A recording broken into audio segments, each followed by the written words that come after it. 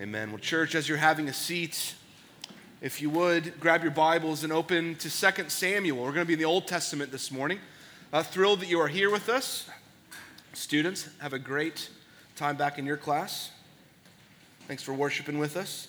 2 Samuel, we are continuing in a series that we're calling The Surrendered Life. So the tail end of the summer here, we are taking 3 weeks. Last week we looked at the life of Peter. This week we're going to be looking at the life of David. And then next week we're going to be looking at the life of Paul. Just some snapshots to say, hey, where do we see in the scriptures this picture of a life surrendered to the Lord? Not just a life committed to God, because we know that our commitments often fail. We know that what we say and what we strive to, often we let ourselves down. We let God down. So what does it mean to live a life surrendered? To let God and His providence in His way and what He has called us to live in and through us. So today we are going to look at David, and we're going to be looking at a snapshot in his life he was at the very bottom. He was at the depths. He had just committed adultery with Bathsheba. He sent one of his friends to be killed, Bathsheba's husband. And so David was at a crossroads. And we're going to look at how David responds to being called out in his sin, and how he responds to the Lord, and how he responds to his friends. And then we get his response in Psalm 51. So we're going to be in 2 Samuel in a few verses, chapter 12, verses 1 through 7, and also Psalm 51, verses 1 through 12. And these two go together. It's David being found out for his sin, what happened, what really went on, and then we get this beautiful poem, if you will, of David crying out to the Lord in Psalm 51 as a direct response to what had happened, these series of events. And we're going to look at how David surrenders his life when he was at his very depths. Can he come back from such a thing? 2 Samuel chapter 12, 1 through 7, God's word says this: "And the Lord sent Nathan to David. And he came to him, and he said to him," and so Nathan the prophet tells David a story. He said, "There were two men in a certain city, the one rich and the other poor. The rich man had very many flocks and herds, but the poor man had nothing but one little lamb, which he had bought. And he brought it up, and he grew it up with him and with his children, and it used to eat of his morsel and drink from his cup and lie in his arms, and it was like a daughter to him. Now there came a traveler to the rich man, and he was unwilling to take one of his own flock for the herd and prepare it for the guest who had come to him. But he took the poor man's lamb, and he prepared it for the man who had come to him, and he killed it. And then David, in his anger, was greatly kindled against the man.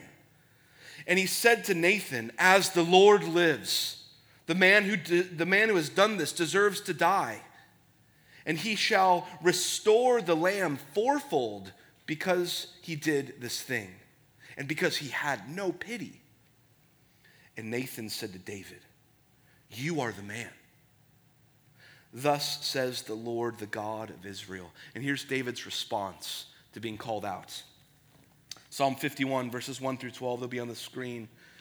"Have mercy on me, O God, according to your steadfast love, according to your abundant mercy. Blot out my transgressions. Wash me thoroughly from my iniquity and cleanse me from my sin. For I know my transgressions, and my sin is ever before me. Against you only have I sinned, and have done what is evil in your sight, so that you may be justified in your words and blameless in your judgment. Behold, I was brought forth in iniquity, and in sin did my mother conceive me. Behold, you delight in truth in the inward being, and teach me wisdom in the secret heart. Purge me with hyssop, and I shall be clean. Wash me, and I shall be whiter than snow. Let me hear joy and gladness. Let the bones that you have broken rejoice. Hide your face from my sins. Blot out all my iniquities. Create in me a clean heart, O God, and renew a right spirit within me. Cast me not away from your presence, and take not your Holy Spirit from me. Restore to me the joy of your salvation, and uphold me with a willing spirit."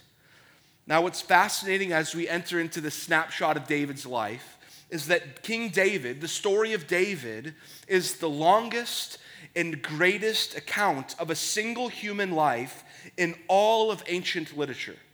Do you know that? That's incredible.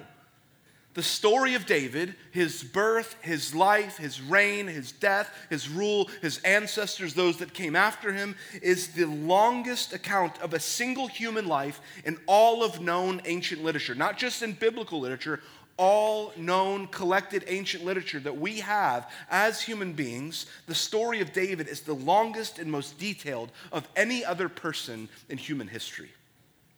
That's remarkable. So we get these windows and we get these incredibly detailed snapshots of what's happening in this great individual's life. The life of this one that wants to chase after God. And so here in this account, what the Bible is going to show us, what it's going to begin to teach us, is what actually makes or breaks an individual life. Because we get to see all of these moments, specifically this one, and how he responds to it. And so this morning we come to something that even if your life completely blows up like it does to David right here in this moment, even if your life just explodes, what we're going to see, if you have this one thing, if you got it, no matter how broken your life gets, you can still be made whole. The scriptures are going to tell us. No matter how jacked up your life gets, no matter how far to the depths you go, if you have this, you can still be made whole. But I'm almost nervous to name it for you this morning. And the reason I'm almost afraid to name it is because I think when I say it, we sort of just kind of kick back like, yeah, I've heard that before. Or, yeah, if you grew up in church, you're like, oh, great, another negative word. That's so ancient. It's like we live in modern times. Surely there's got to be a better, new, cooler word for that than what you've got here.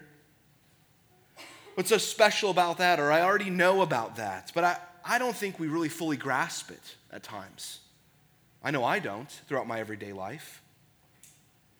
See, when I became a Christian, there were things in my life that needed to change. They didn't line up with the character and nature of God. I needed to change them. They were habits, they were patterns, they were sinful tendencies in my life. They didn't match up with the character of God. But try as I might, I couldn't fix them. I couldn't unwind them. I couldn't get out of them, right? But then as I grew in my walk with the Lord, I began to hear this word. And I began to hear a lot of old dead guys as I went into seminary and from the 17th century write books about it, right? And it was it sounds kind of ancient and it sounds strange and it's kind of churchy, but we don't really understand exactly what it means. And this is the word that I kept running into that was seemingly the key to lasting permanent change in those areas in our life that we simply cannot unwind ourselves. And then this is the word that I kept hearing about, repentance. Repentance. And when you first hear it, you're like, oh, how old-fashioned, right? It's like, oh, who needs that word anymore? But the more I began to read about it, the more I began to read the Bible, the more I began to see Jesus' even call for this in our lives, that this is the key. This word, doing this, falling into this, running toward this, is the secret to deep and permanent lasting change in the life of the believer. That without it, we're just trying to pick ourselves up by our bootstraps. Right? If you can find that, if you can get to that, then there's places that you keep stumbling over and falling over and over and over again. This word repentance is the profound way that we can change and find lasting hope. And so this incident with David that we kind of just jumped into is packed with all kinds of history and all kinds of details that surround it, right? And his response to his sin in Psalm 51, he's in the depths, he's at the very bottom. This right here, this response is one of the best texts that we have, one of the best resources in all of the Bible that we have on what it means to repent from our sin. It's this incredible window into repentance, to surrender our sin and turn to God. And so we're going to take a look at that. We're going to look and see how that worked in David's life, and then we're going to see, can that work in our lives? Or is that just for King David? Is that just for these great, mighty men of God that we read about in the Bible. But this morning, as we're going to look at the call of repentance, we're going to see the call of repentance, we're going to see the context surrounding repentance, and then at the very end, when we close, the power of repentance. What does it do? How does it work? And so the first thing we see is the call to repentance. God actually calls David to repentance. Did you notice that? How does he do this? Well, if we're going to understand really the heart of repentance, we need to understand what exactly did God do and what exactly did David do here. And so in order to do this, I'm not going to read the whole text, but I want to give a little bit of color and history to this incident that a lot of us know about, but I want to paint it and maybe gain some understanding of the gravity of what's happening here. So you got to go back to chapter 11 of 2 Samuel. And what you have here is this story of David has these mighty men that have surrounded him. They're 30 or 40 guys. They gathered around him when he was in the wilderness, when Saul was hunting him down. King Saul was trying to kill David. There was all these events, and these 30, 40 guys that surrounded David, these mighty men came around him, and they saved his life. They defended him. They came to his aid. They stood by him in his lowest moments. These guys surrounded around David, and they became his greatest friends. They became his comrades. They were people he went into battle with. They were these great friends of David's. And these same guys, when David would later become king, would become very important in David's administration and his government that he set up, right? David later became king, so David owed his life to these men in many respects. And so now he becomes king. Many of these men that were there with him in the wilderness when he was being chased, when he was trying to be run out of town, have high levels of important leadership in his government. He trusts them, he knows them. And one of these friends was Uriah the Hittite. All right? And Uriah has a beautiful wife named Bathsheba. And in one season, David sends his army out to war. And he's back in Jerusalem, and David has an affair with Bathsheba, Uriah's wife. She gets pregnant. And David's got to cover this up. He's got to figure out a way to keep it secret, to hide what has happened. And so he hatches a plan to cover up what's happened. And so what David does to cover all this up is he calls Uriah back from the battlefield. He's been out, he's still managing these front lines. He calls him back from the battlefield, and Uriah comes back to Jerusalem, back from the battlefield, to give David a report of the battle. He says, bring Uriah back, I need a report from the battle. So he sends someone off to get Uriah. Uriah comes back, and David has this clever plan. Right? He thinks, all right, great, Uriah's going to give me an update of the battle. He's going to tell me all that has happened. And then it's going to be too late for him to get back out to the battle. He's going to say, just stay home tonight. You've been at battle for many days. Sleep in your own bed. Just stay home. He thought, okay, sin covered up. Mistake covered up. The affair covered up. They'll think, oh, this is just Uriah's new child. But Uriah is a man of integrity. And he says, when my men and when my friends are sleeping on the ground on the front lines, how dare I eat and sleep in a plush bed in my own home? He says, I won't do it. And Uriah sleeps outside on the ground like his men in battle. And David's like, what do I do now? He's got to cover up more. Sin begets sin. And he feels like his hand has been forced, and so David sends a message to Joab, the commander, and David instructs Joab that when Uriah's company goes out to fight, pull back the rest of the men so that Uriah is killed in battle. He hatches this plan. But Joab realizes, he's like, well, all these guys know Uriah. They're going to know something's up here. And so the commander, Joab, says, you know what, I'm just going to have to send all of the company into a very, very dangerous portion of this battle. It's going to take more sacrifice than just Uriah here. I'm sending them all in. So he sends the whole company in, and many were killed, Uriah included. And Joab sends a messenger back that Uriah is dead, and David then takes Bathsheba to be his wife, and she bears a son. That's the context of this story of Nathan approaching David, of David writing Psalm 51. And we think about this when we get to the story, if we have some knowledge of who David is, maybe you've grown up in church, maybe you've studied David, but you get to this and you're thinking, how could he do this? You think about the character of David. You think about the things that he's written. You think about the poetry that he's written down. Here's a man of great leadership. Here's a man of great devotion to God, a man after God's own heart. Here's a man that loved his people and his nation. He stood up to fight when no one else would, even when he was a small boy. Here's a man who was an artistic genius. He was a poet. He was a songwriter. He was a warrior. He was a worshiper. How does he get here? Where did this come from? You think, how could he do such a thing? It seems to come out of the blue. And we're left wondering, how is this possible? Robert Alter, he wrote a wonderful commentary on 1st and 2nd Samuel on the life of David. And he points out this that I find very helpful. He says, this is not out of the blue at all. And the reason it's not out of the blue at all is if you go back and read what's been going on in the life of David, he's slowly but surely being changed. Slowly but surely he's being changed. And he's being changed by the power that he's amassed, right? The political power that he's gained is slowly changing him. People listen to him. He has influence. He has authority. He doesn't need to go out to the battlefield anymore. He just sends people to do it. He sends people to go do his bidding. Years and years of maybe taking small liberties, feeling like he was even above the rules. And you see it come to a head with this misuse of power, and it's meant to shine a spotlight on it. And David uses his power, and this word comes up over and over again as he begins to go through his life, especially later on in his administration. We see it happen even in this story. He sends armies to battle to do his bidding. He sends messengers to perform his tasks.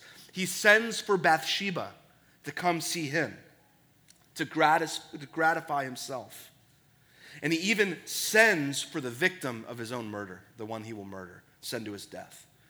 He's sending. He's amassed a lot of power. King David has. And this happens year after year after year.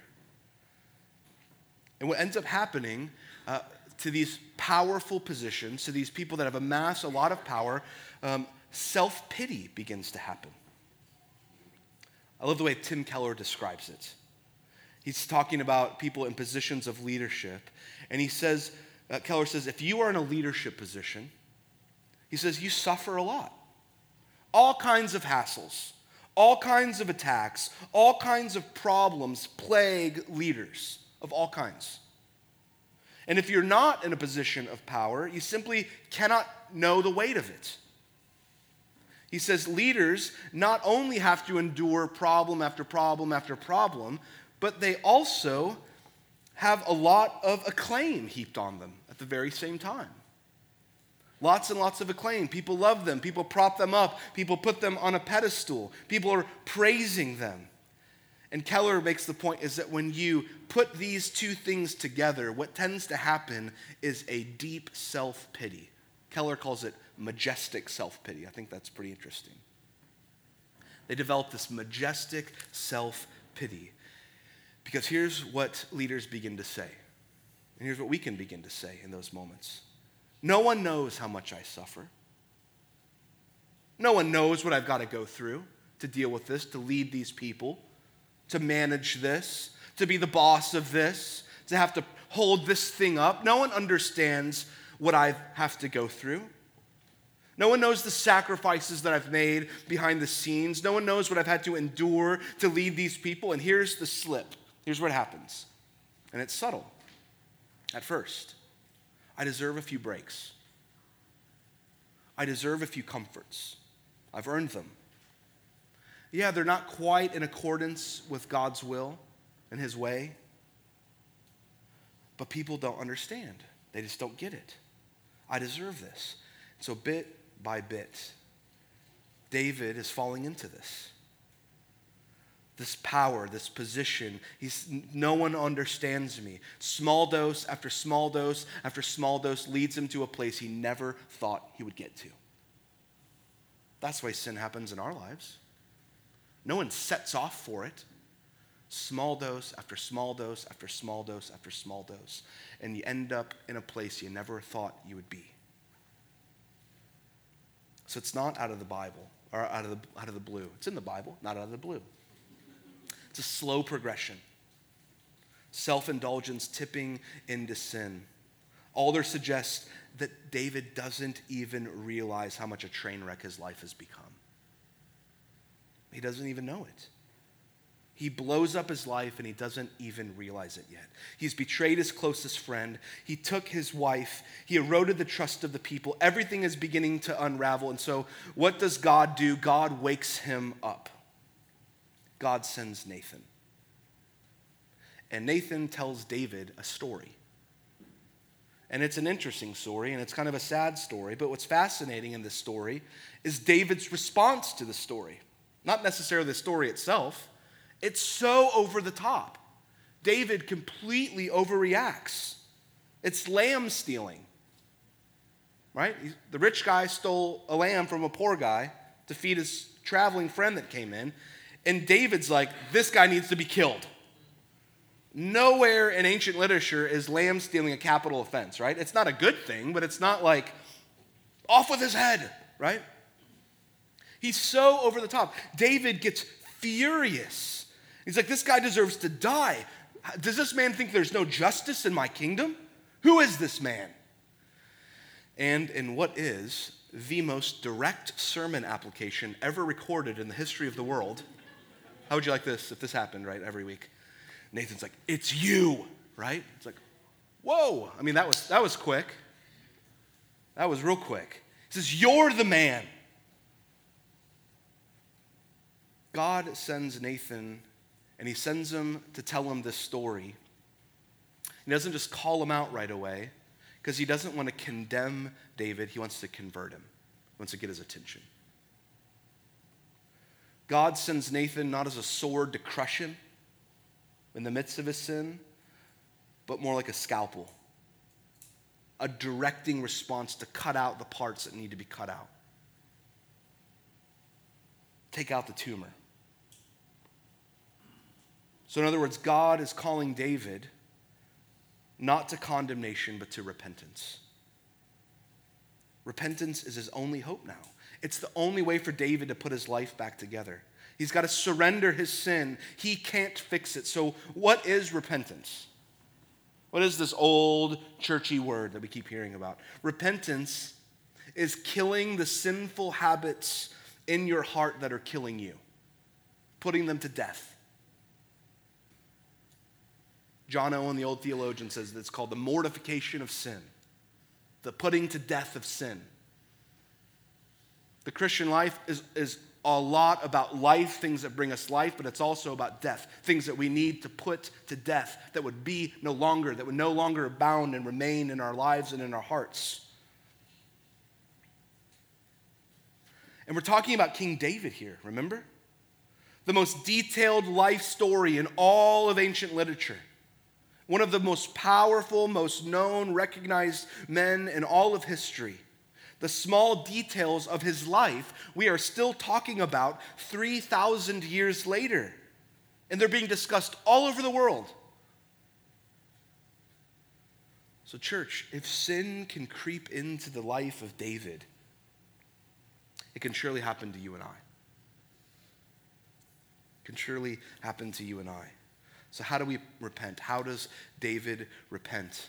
The context of all of this, the context of this repentance, to find deep and permanent lasting change, right? How do we do that? That all sounds fine, but I think here's what we want to do when we hear that. We're like, okay, great, repentance.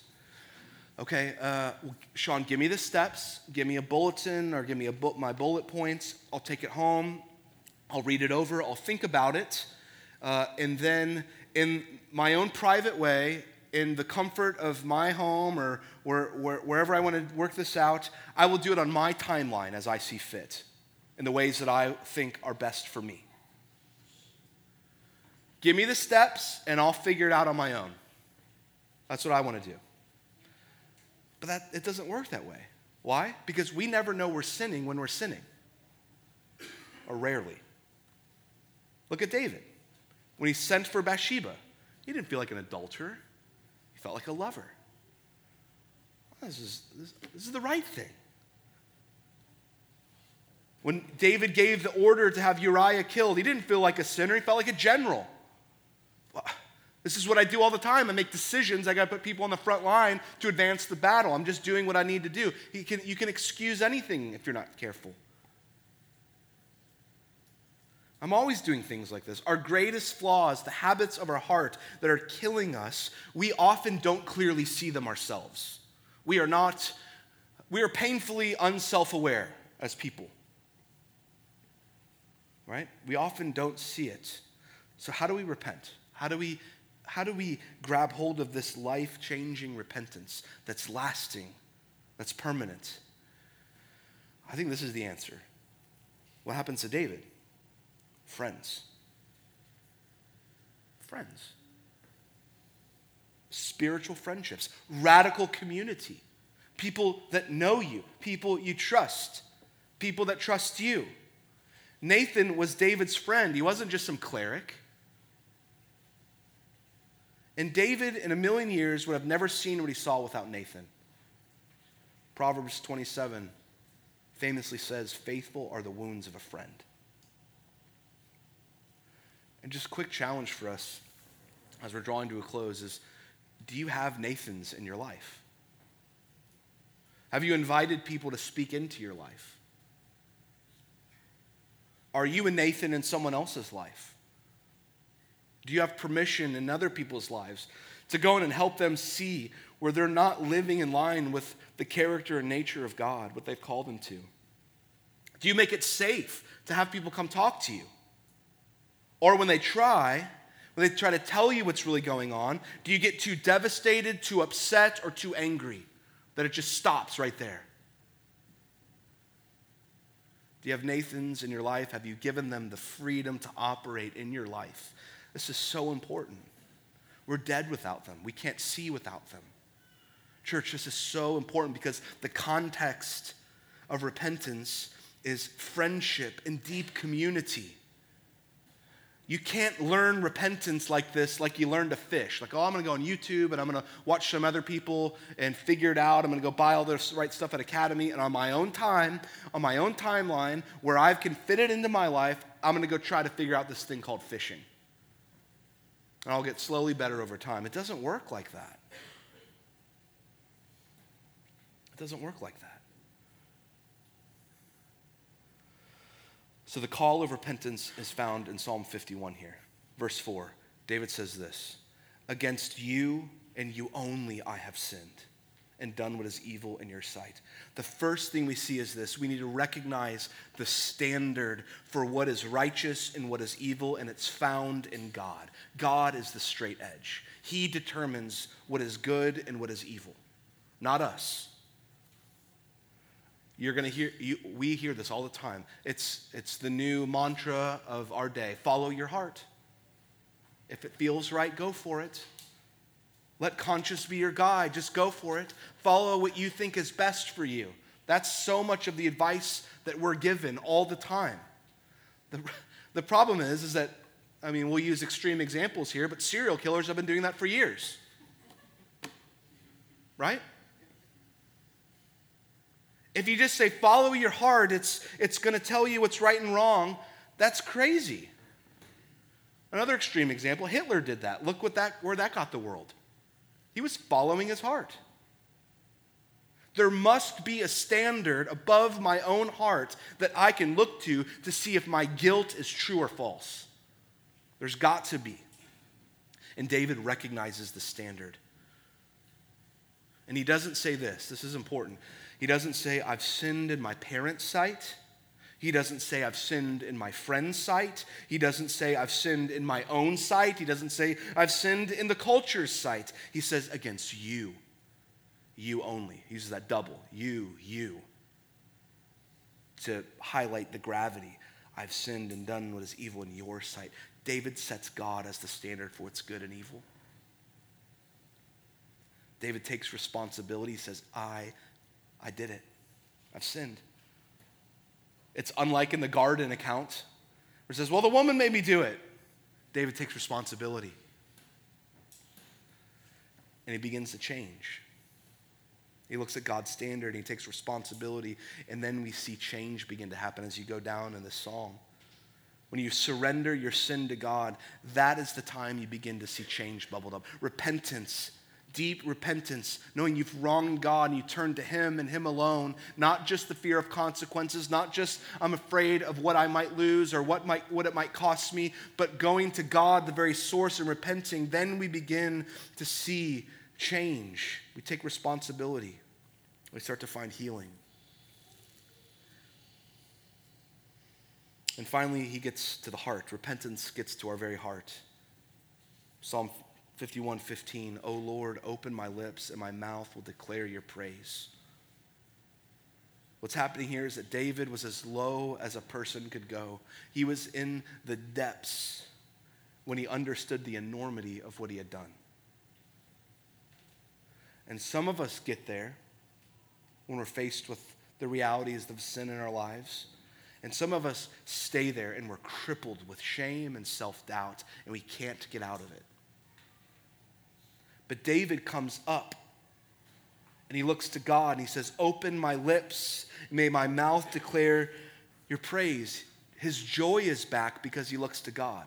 He doesn't just stay in doubt and shame and condemnation. He came to hate his sin, but not himself.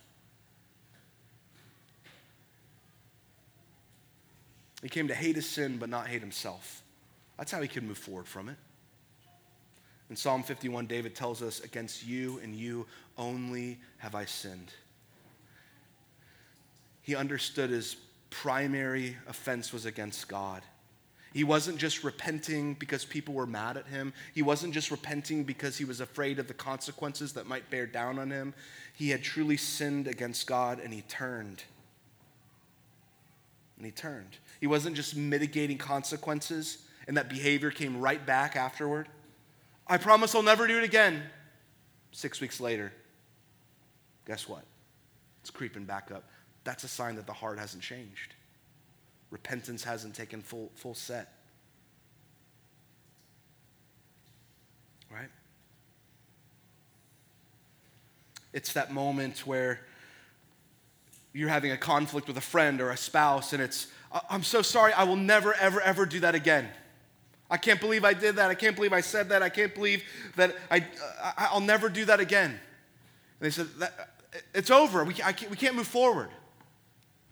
I'll never do it. And then you see behavior change, at least for a little while. That's a sign that I was just afraid of the consequences, but my heart wasn't truly repentant yet. David says it's got to get deeper than that. The word says it's got to get deeper than that. That sin still has great power over you. It's not yet defeated. David saw that it was against God that he had sinned. He says, against you and you alone. David is saying in Psalm 51, he said, before I was committing physical adultery with Bathsheba, I was committing spiritual adultery. Long before I committed adultery with Bathsheba, there were many small steps that led me to spiritual adultery against you and you alone, God. And the power for all of this, the power to live a surrendered life of repentance. David says, the reason I went after the love of someone else is because I was not finding rest in your unfailing love. So I looked for it in all the wrong places. According to your unfailing love. That's the way that David killed the sin in his heart and was able to surrender over. He doesn't just look at the punishment. He didn't just look at the consequences or even what he was losing. He looked at God and the loss of relationship with God. And that began to change his heart and warm his heart. And as we close here, you may be saying, well, that's great. That's King David. Like, his assurance is incredible. He just has this connection with God. I mean, he's wrote half the Bible, it seems, right? It's like, I mean, I'm just me. Like, I don't know if I have that assurance. Well, church, we have even more assurance. Why? Because centuries later, Jesus also confronted a woman caught in adultery. Remember that story? Jesus confronted a female David, if you will, in the same situation, called out. And did he say, forsake your sins, then I'll condemn you no more? Is that what he said? Did he say, forsake your sins, then I won't condemn you? One caught in adultery, one caught in sin? No, that's religion. That's fear of consequences. That's just another way of saying, if you're really good, if you can prove to me that you'll figure this out and you'll get it, then I'll give you another chance. Forsake your sins and I'll condemn you no more is not what Jesus says. Jesus looks at this woman ashamed and condemned in her sin. He says, neither do I condemn you. I don't condemn you. Now go and sin no more. Slight difference, that's the gospel. What Jesus did is give her the gospel. Jesus does not say, you need to sin no more, then I won't condemn you. Jesus says, because I have taken the condemnation, your condemnation upon myself, because I got all the things that David prayed God would not give him. Jesus took all those things in that prayer.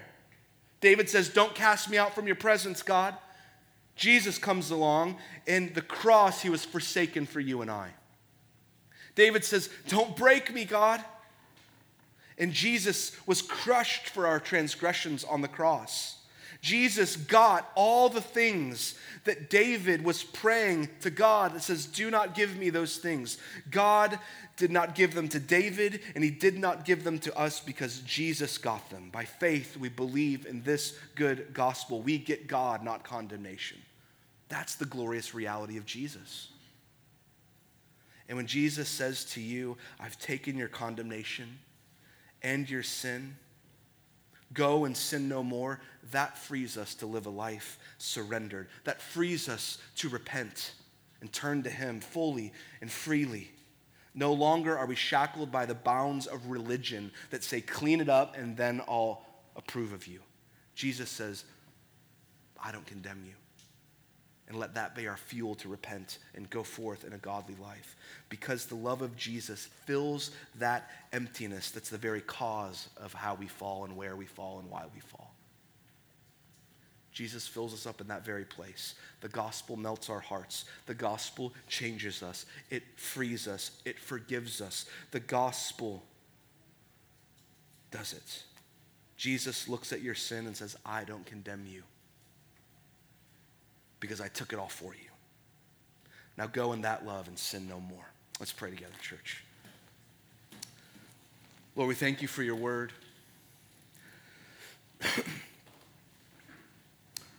Lord, we thank you for a window into the life of David. God, we thank you that you've shown us the pathway to repentance, of true and lasting change. God, I pray for those in here right now that there is things in their life that seems to creep up and pop up that they keep stumbling over and tripping over and they can't figure a way out. God, I pray that they would go to you. They would look to you.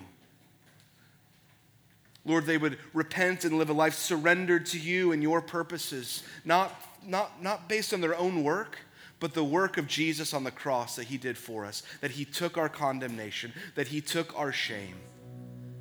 And then out of that fuel, out of that love, out of that very place of healing, out of that place of forgiveness, out of that place of new life, we can go and sin no more. We can find true and lasting change of the things that plague us because of the power and work of Jesus. Lord, restore our joy where we don't have it. Lord, bring into our lives Nathans